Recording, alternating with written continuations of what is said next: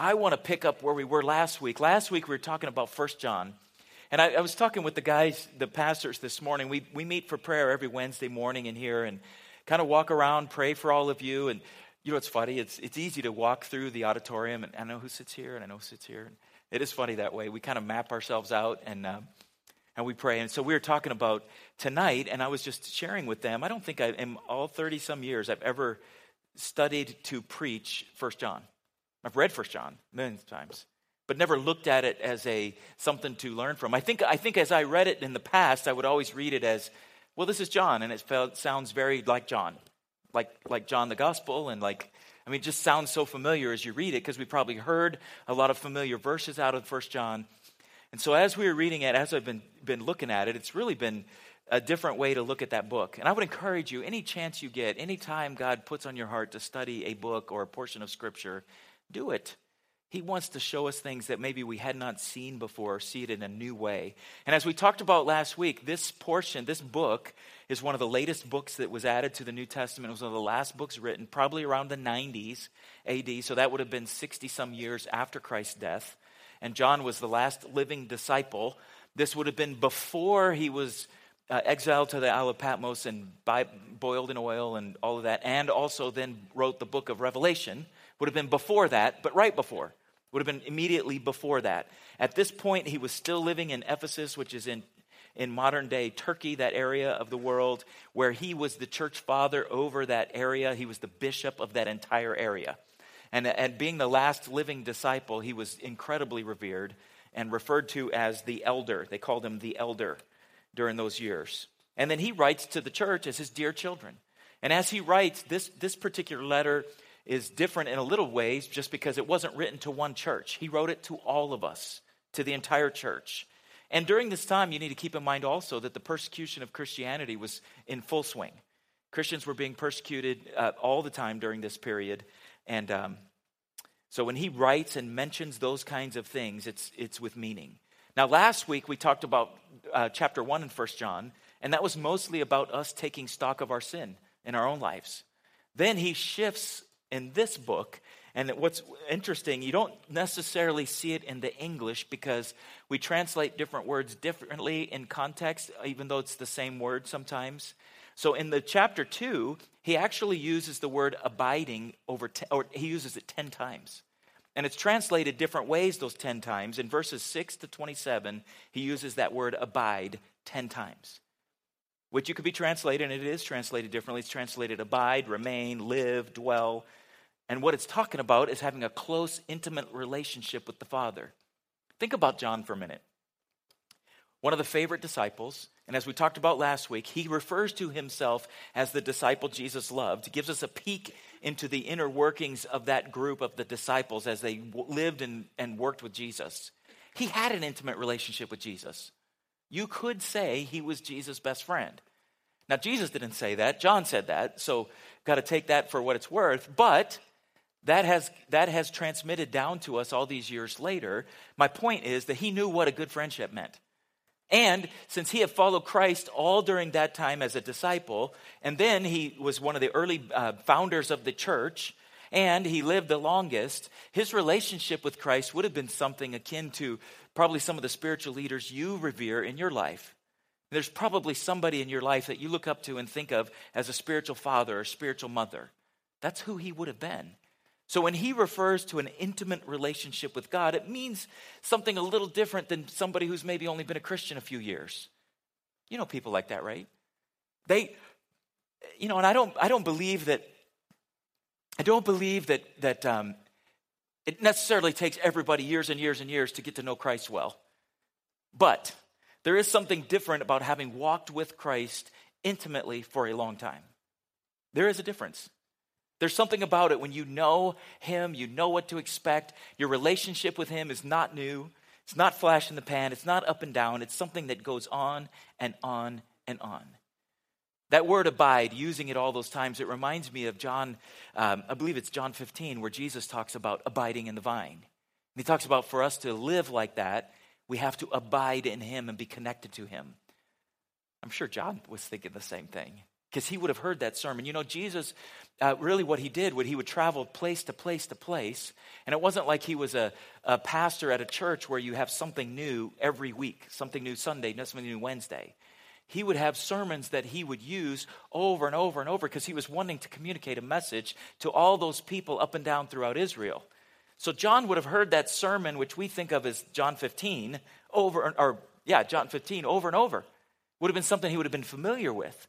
So it's no wonder that he would use that word abide and talk about how important it was for us to abide in Christ, because it would have been a message that would have been consistent to him. So let's take a look at this. I'm talking about this. In this chapter, he talks about loving right and loving wrong and the differences. So we'll look at that in a minute. He says, my dear children, I'm writing this to you so that you will not sin. Wouldn't it be nice if you read this and it meant you never sinned again? I mean, seriously. If I could write something to my son and say, I'm writing this to you so you never make a mistake. Man, wouldn't that be great? We know better, but wouldn't that be great? That's his desire, though. And isn't that your desire for your children and the people you know? You don't want them to fail. You don't want them to make a mistake. You want to prevent that as much as possible. So you give as much instruction as you can, as they will endure from us, so that doesn't happen. I'm writing this to you so that you will not sin. But if anyone does sin, we have an advocate with the Father who pleads our case before the Father. He is Jesus Christ, the one who is truly righteous. He himself is the sacrifice that atones for our sins. And not only our sins, but the sins of the world. Those two verses are packed so full of theology, it's amazing. So much of what we think of Scripture is packed into there. Let's just start with the if we sin. You know you're going to sin. You don't want to. God forbid, hopefully it's nothing serious, but the fact is we do make mistakes here and there. The first thing he said in those two verses is we have an advocate. We need an advocate. We need somebody who comes alongside of us. I mean, advocate would be the same word that we would use, of course, as a lawyer today. I don't know if you've ever needed a lawyer, but when you need a lawyer, you need a lawyer. We had this experience a couple years ago when my father, we could tell his memory was going, and we were trying to be proactive, and we needed to do something about it. So as I was talking with my mom, you know, what we did is we hired a lawyer, an elder law firm. And I remember the discussion with her, because it's money. It's money. And she said, but couldn't we find this information out another way? It's a good question to ask. And then there were people who were giving her advice here and there and here and there. And since they're in San Diego and I'm here, I said, look, Mom, there's a reason you hire a lawyer. Because we don't know this stuff. And I'm sorry, but the people giving you advice, I don't know them. And you can't trust that. You have to find somebody who really knows. And we have a lawyer who goes to the church, and I love it. I've been standing there different times where someone will come up and they'll say, hey, could you write a will for me? And Aaron is so good about this. He'll say, I could, and I am a lawyer, but you don't want me to write a will for you. That's not what I do. And he would recommend somebody who does that. And he says, if you hire somebody who does that, they're going to catch the things that I may not know or be up on or the latest. And that's what they do. When you sin, you need an advocate. You need somebody who is specially qualified to go to the Father on your behalf. And then what it says he does, let's just look back at that verse, those two verses. If someone does sin, we have an advocate who pleads our case before the Father. Now, what do you think he does? Do you think Jesus, let's say Deb sins, which is not likely, but let's say she did sin. Do you think Jesus goes before the Father and says, God, look, seriously, Dad, she didn't do it? Is that what he does? No, because I can't imagine it, but you probably have sinned, right? Right? I mean, it's not as if he goes and says, hey, she didn't do it. What he does is, look what it says here. He is Jesus Christ, the one who is truly righteous. When I read that line, you know what I think of? I think of the woman caught in adultery. That entire story. You know what he was doing?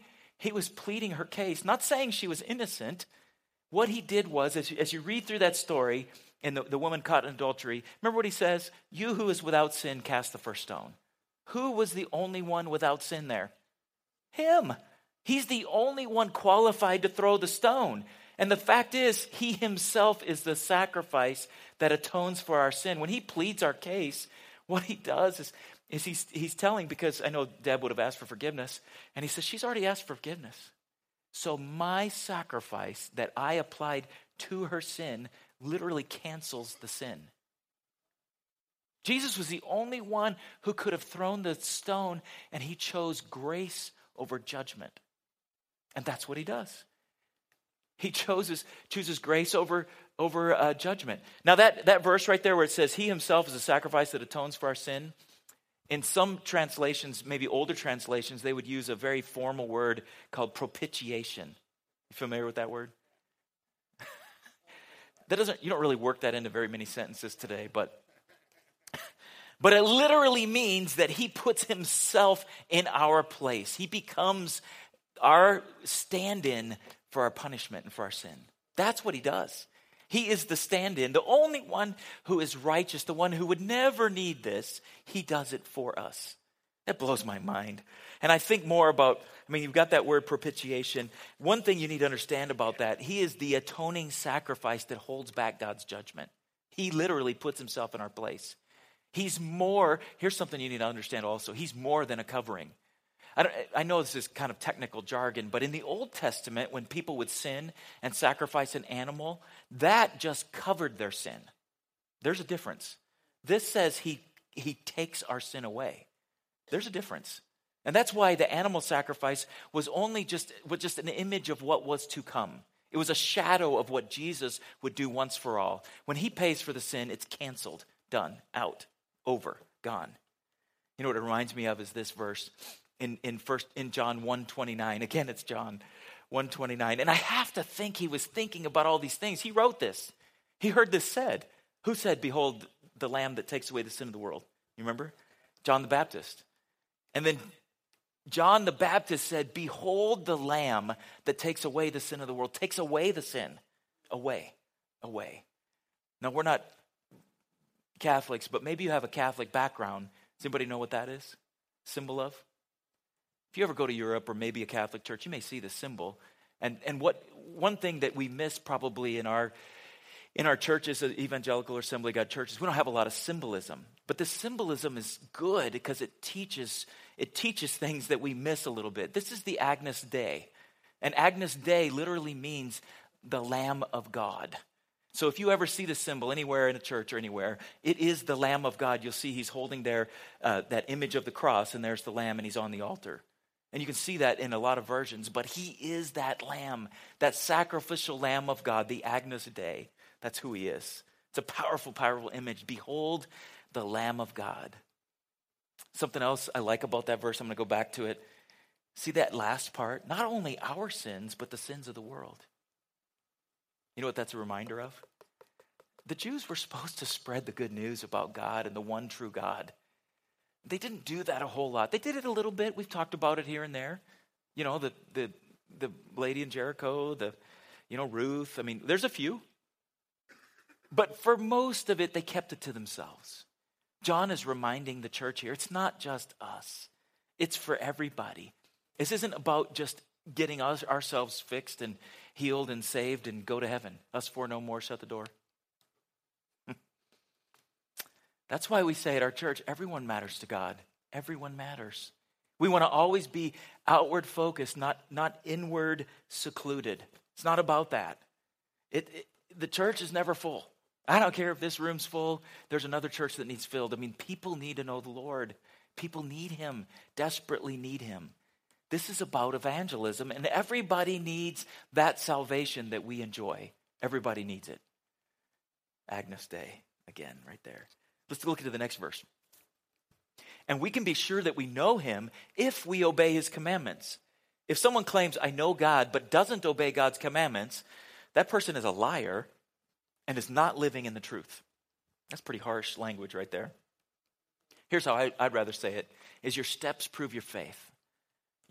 It's kind of like love is supposed to be an action word. Well, forgiveness is action too. The way you live illustrates and demonstrates whether or not you've been changed or not. It's just true. You practice your eternal life now going forward. Everything you do is basically a proof of your belief system. The way you live is a proof of that. It's evidence of what's in your heart. Now, on the one hand, we're told not to judge, right? What he's saying here is judge yourself. Do your actions reveal what your heart, if your heart has changed or not? Because if your heart has changed, your actions will be different. He's just saying, look, take a look. Take a look and see. And maybe you've heard it this way, that your actions speak so loud I can't hear a word you're saying. Now, this is not James, where James says put up or shut up. He says kind of like really direct. But it's John's way of saying the same thing. If you're a Christian and you've been forgiven, it will show in the way you act. Look at the next verse, or 2 verses. But those who obey God's word truly show how completely they love him. That is how we know we are living in him. Those who say they live in God should live their lives as Jesus did. I like this because he literally points to Jesus and says, Jesus' life is the standard of how we love. You know, St. Augustine said it like this: love God and then do whatever you want. That's not a license to sin. The fact is, if you love God, whatever you want to do would be the right thing. It's always going to be the right thing because you're going to do it out of love for him. You're never going to violate any of that because you love him. Obedience leads to intimacy and vice versa. Sometimes it's hard to get our minds around because I think as Christians in modern Christianity, we kind of get the idea of following rules. It's not about that. It's about relationship. Well, guess what? Relationship leads to following the rules. You don't even need to know what the rules are because you want to follow them. They come naturally out of your behavior. Your behavior, you won't even have to think about it. I know what the right thing to do is because it'd be whatever he wants me to do. Let's look at the next couple verses, or next verse. Dear friends, I am not writing a new commandment for you.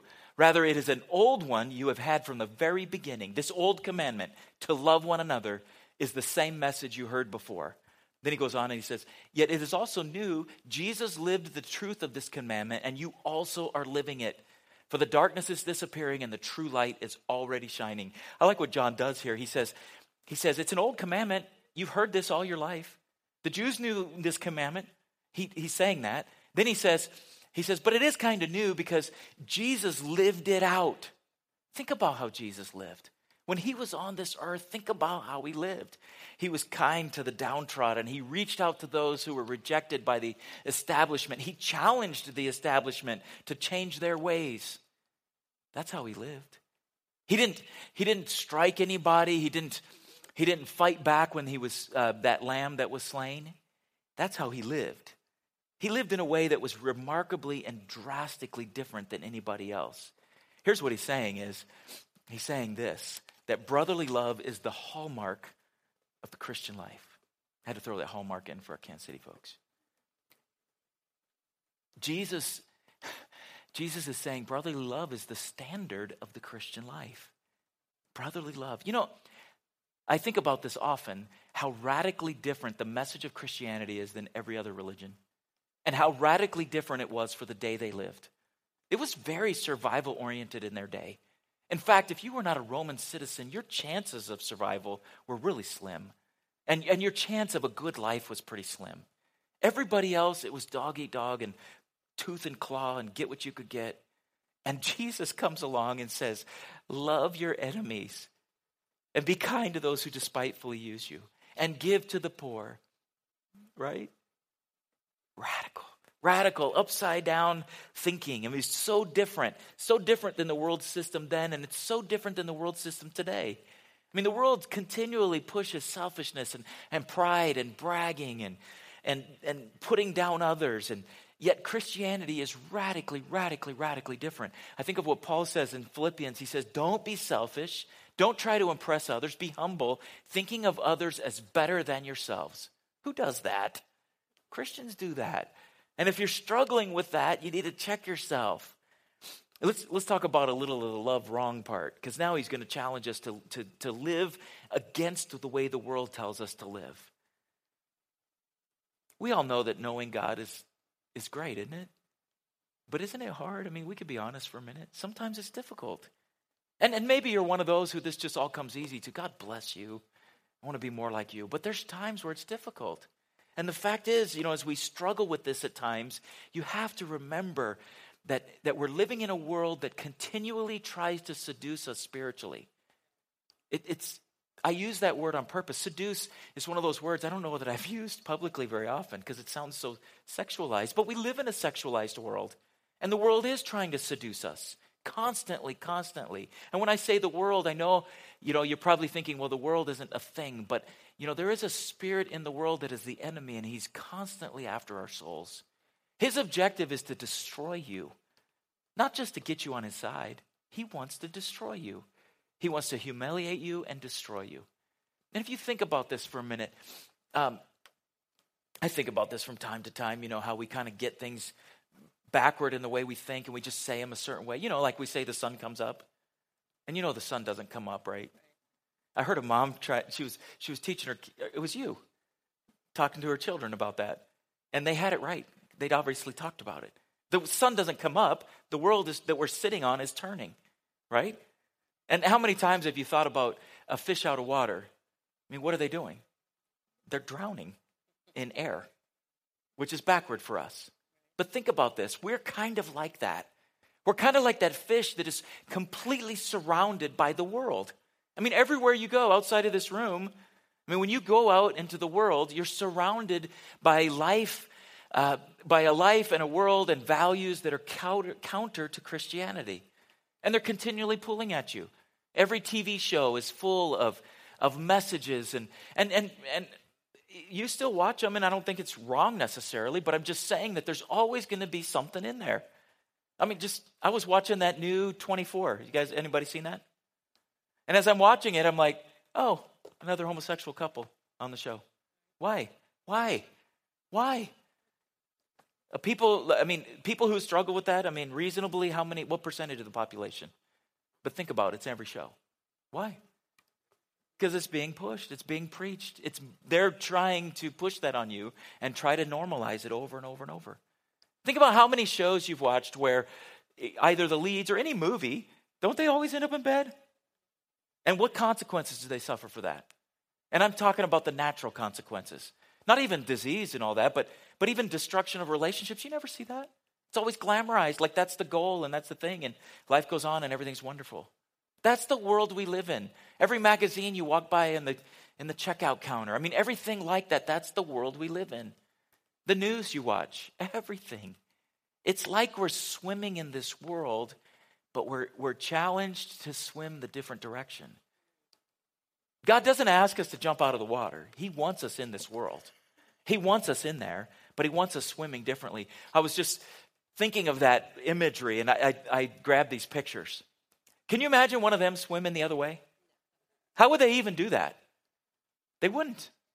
They couldn't. They're just going along with the flow. And if they were to swim the other way, it would be a dramatic difference for them, and they would have to fight everybody. It'd be so hard. How do you do that? When the whole world is headed that direction, we're challenged to fight that flow and swim the other way. I think of how difficult that kind of thing is. And what John challenges us to do is to literally level up. So he does a little encouraging. At the end of that last verse, he tried to encourage. He said, you are a light in the world, and the darkness is being extinguished. Think about that for a minute philosophically. John was the philosopher. You think about the Gospels, the other three, they call them the synoptic Gospels because they're so similar. And then you've got John, and he starts off philosophical. In the beginning was the Word. What is Word? Word is a Greek concept that the words themselves had life and creative power. Every Greek who heard that would have known what he meant. And he says, in the beginning was the Word was with God, the Word was God. Then he talks about him being light. He uses that imagery. And then here he says, the light is extinguishing the darkness. Think about that. Is darkness even a thing? We think of it as a thing, and we attach it to evil because that's just how our minds go. But is darkness a thing? Isn't it just an absence of light? Really?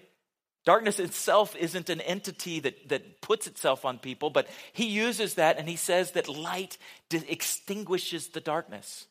You know how powerful light is. I was reading about this because I'm a geek. They're saying that a single match in a clear night, without mist or anything like that, can be seen up to 8 miles away. The curvature of the earth, you start to lose curvature at 12 miles. 8 miles is a long way. I don't know that I could see that actually with my eyes today. But when I read it 8 miles, I wanted to try it out, and I didn't, of course, do that. But I'm thinking 8 miles is a long way. And I thought, well, let's do it in here. And I was going to turn all the lights off on you and do that with a match. But, we got the emergency lights and all. I didn't want to freak anybody out. But think about that for a minute. Light literally extinguishes darkness. That's the power of the relationship with Jesus that he's trying to communicate to you. When you have that intimate relationship with him, there's a light in you that extinguishes the darkness all around. And do you think the darkness is going to be happy about that? No, it's not. You're going to have to fight, and you're going to have to struggle to do what's right. Because that's just the life we live in, just like this. You're going to swim against that flow constantly. So John challenges the people to level up then. And as we look at this next verse, he says, I'm writing to you who are God's children because your sins have been forgiven through Jesus. That's good, isn't it? Yeah. It's good. He doesn't give them any extra power or kudos. He says, you're just beginning. Your sins have been removed. That's a start. It's a start. I don't remember now, the speaker we had Sunday, Drew, I don't remember if he said this Sunday or Saturday night. But I've mentioned to you, we so often, at least in the past, the church has had all these things. If you're going to come to church, you got to clear up all the sins that you're doing and be good enough to be with us. Remember how we used to be? You have to dress right, look right. Don't, what was that saying? Smoke, cuss, chew, or go with girls who do. Remember that? You guys never heard that? Is it a California thing maybe? I guess, I don't know.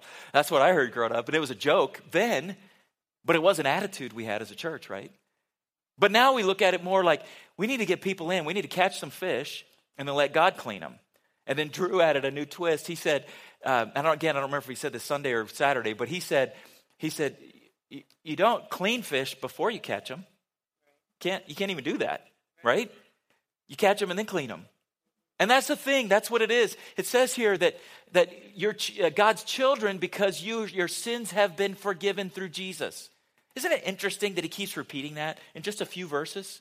He keeps talking about forgiveness through Jesus.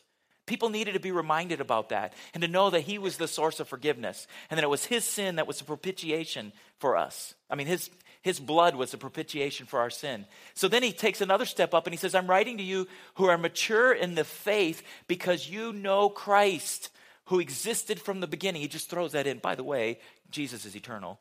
Just throws that in, Remember why he was doing that? We talked about it last week. Because there was already people creeping into the church trying to change what we knew about Jesus. Trying to say he wasn't even a real person, or maybe he was just a ghost that lived among us for a while. Or they were trying to say, even later they said he wasn't actually divine because only God is divine and Jesus was just his servant. I mean, there's a lot of things that have tried to creep into the church, so it makes sense that John would throw this in. Who existed from the beginning? That's actually even a run-on, isn't it? Sense? I don't even know. Because you know Christ. That know is an experiential know. You know him through experience when you're mature in the faith. Because you've known him for a while. You've been knowing him, my friends would say. Then he says, I'm writing to you who are young in the faith because you have won your battle with the evil one.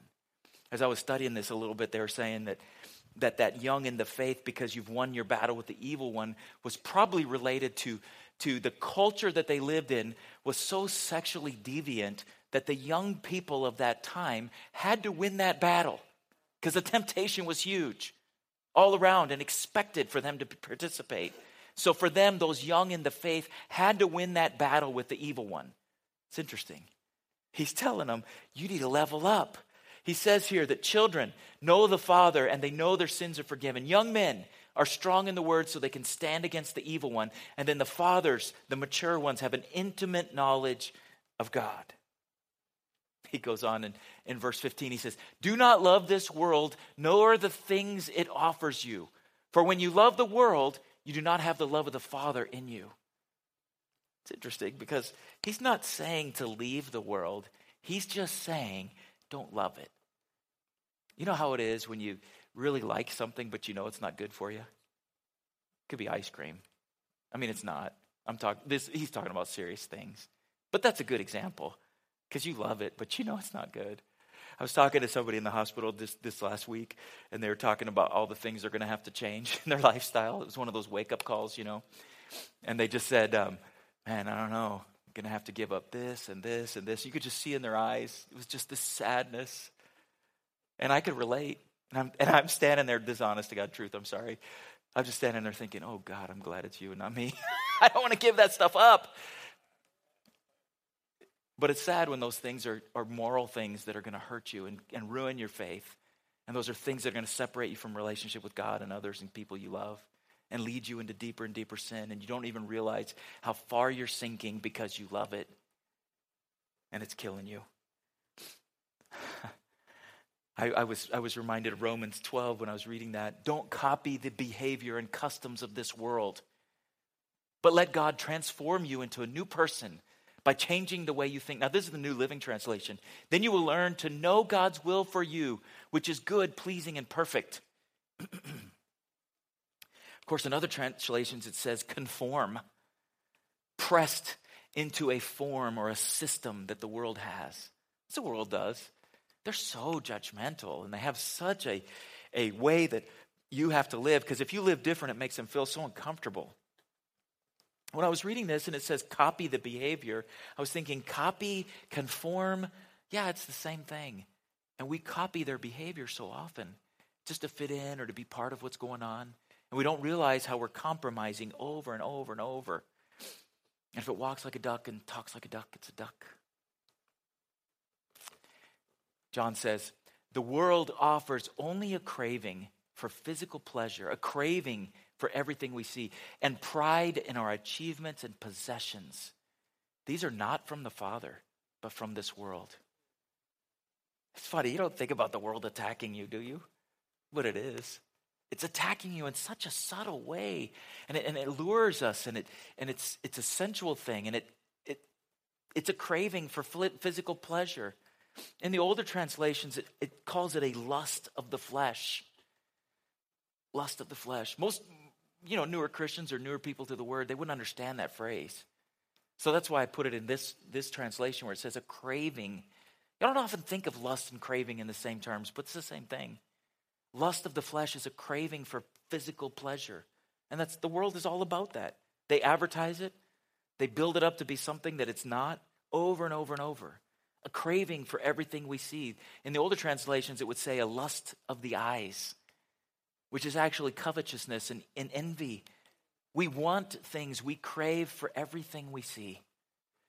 Things that other people have, or things we think we should have, or we're entitled to, and we crave it. A craving, a pride in our achievements and possessions. The older versions would say a pride of life, which is self-exaltation over the things we have. Those aren't the things. Those aren't the things. And John says that this world is fading away along with everything that people crave. But anyone who does what pleases God will live forever. At this point in John's life, he was really old. He was really old. He was at the point where he'd probably seen all of his friends pass away. Everybody he knew, all of his contemporaries were gone. He was the only one left. He knew what it meant to fade away. Even his own life at some level was fading away. But what he was really talking about is how those pleasures he'd probably seen over and over and over, how they were hollow and meaningless. And it's one thing as an older man to see that, but he's trying to warn us younger ones, don't get caught in those traps. They're just going to fade away. I thought of that old song, Dust in the Wind. We grasp over these things and they're meaningless. They won't give you the pleasure. It's a lie. It's a lie. He goes on and he says, dear children, the last hour is here. You have heard that the Antichrist is coming. And already many such Antichrists have appeared. Now this is before he writes the book of Revelation, where he writes about the Antichrist. But he calls these people Antichrists because what they believe, what they teach, what they push you toward, what they value is against Christ and everything that Christ stood for. And from this we know that the last hour has come. Then he goes on to say, these people left, he's talking about individuals who had left their churches, but never really belonged to us. Otherwise, they would have stayed with us. And when they left it, they proved that they did not belong to us. He's not talking about just casual people who go to a different church or anything like that. That's not what he's talking about. He's talking about people who were false teachers. They were already in the world, false teachers, and they were separating people from the truth. And he talks about them being spiritual counterfeits and how they were all around us. He goes on. I want to kind of go through the rest of this chapter real quick. But you are not like that. For the Holy One has given you his Spirit, and all of you know the truth. That's good, isn't it? All of you know the truth. He says, so I'm writing to you not because you don't know the truth, but because you know the difference between truth and lies. That's, again, some encouragement he gives us. And I appreciate him doing that because what he's saying here is that the Holy Spirit literally enables us to know the truth. And that reminded me of, again, John, in the book of John, where he says, he's talking about the Holy Spirit. When he comes, he will convict the world of its sin and of God's righteousness and of the coming judgment. That's John. John wrote both those things.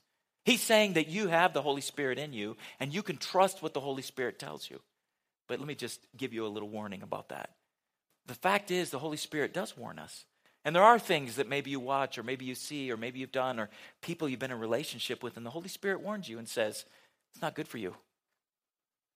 You know, if you ignore that enough, you're not going to hear it anymore. It's not that he doesn't speak. It's just you won't hear it. You will become immune to what he's trying to say. Just be warned, because you do have the Holy Spirit and you can trust him to guide you. It's a powerful thing, very powerful thing. The fact is, though, that there's false teachers. And he goes on in the rest of this chapter and he says, there's false teachers who deny the truth about Christ. That's in chapters 22 to 23.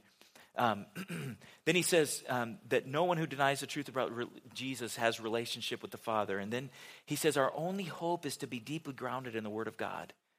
And again, he reminds us that the Holy Spirit teaches us the truth about God. Here's what I want you to remember from tonight. Here's what I want you to remember. We have a way and we know how to keep ourselves pure and how to reach a dying and needy world. First of all, we're supposed to live a transparent life. We're supposed to be honest about the sin and what's going on in our lives. Secondly, we're supposed to obey God's commands and to love our Christian brothers. What I love about this is he tells us there's two things. You know the teaching, you know the truth. And then you have the Holy Spirit in you to guide you. Here's what I'd like us to do for a minute. I'd like you to just shut your eyes for a second. And I want you to think through these thoughts. The fact is, John ties these two things together. Not only should we be relying on the Holy Spirit to guide us and to warn us about sin, but then to also know that that's going to be a source of evangelism for people who need to know. They're going to watch you and see how you respond to the world and to the sin. It may not be easy. In fact, it may make you uncomfortable. In fact, it may require you swimming against the flow with the entire world and be the only one doing it. But that's going to stand out to people. And as they see you doing that and they see God working in your heart and mind, they're going to want what you have. Just a fact. They're going to want what you have. And they're going to see it and celebrate it and want that relationship that you have. So here's my challenge for you tonight as each of you consider this. And maybe, Dave, if you could put some music on for us. And I just want you to consider this for a minute. What is your life like? Last week we talked directly about sin. But this week as we've read John, he challenges us over and over and over to live a life that's worthy. Maybe you need to do some self-reflection. I don't know. Maybe you've heard the Holy Spirit speaking to you. Maybe he has literally done those things that the Bible said he would do, that he's convicted you of sin or maybe of God's righteousness or coming judgment. And maybe you haven't trusted, or maybe you didn't even know he was there and speaking to you. But I know how it works. If you would just tell him, God, I am sorry for whatever I've done wrong. I want you to cleanse me, make me new, make me clean. I want to be attuned and hear your Spirit speak. He speaks. That will never change. He actually wants you to live righteous more than you do. And he wants that for you. God, I pray for us tonight, for every one of us, as your Spirit speaks to our spirit. God, I pray that you would make us more in tune with you tonight than we ever have been. If there's things that we need to clear up or things that we need to cut out, God, that you would speak clearly to us about that. And God, that we would be more and more and more responsive to your Spirit in every possible way. God, I'm humbled that your Holy Spirit even lives in us or speaks to us. And I pray that you would continue to remind us and speak to us and guide us in these things. God, we want nothing more than to abide with you. We want to abide with you. We want our life to be an intimate relationship with you. I pray that you would do that within us. In Jesus' name we pray. Amen. I invite you to pray if you feel like you need to pray. If you feel like you're ready to go, go. But I just want to challenge you to live in the Spirit as John has challenged us to do that tonight. God bless you.